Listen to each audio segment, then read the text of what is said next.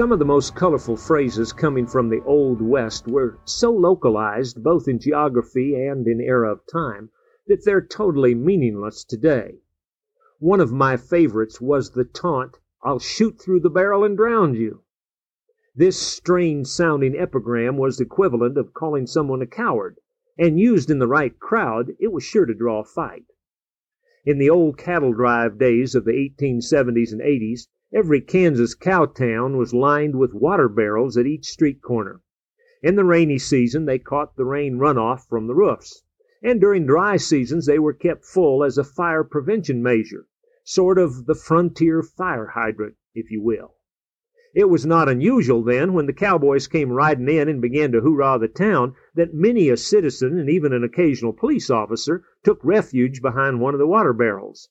And many a story is told of folks getting mighty wet when a stray bullet hit the barrel and emptied its contents on top of them.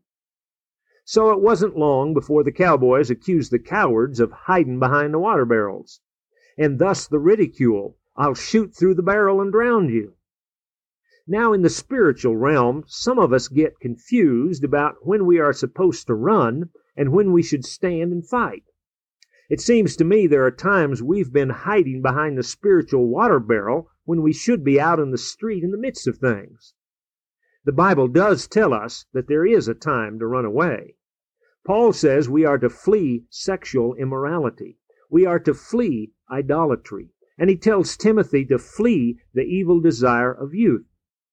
But the Bible does not say that we need to flee from the devil.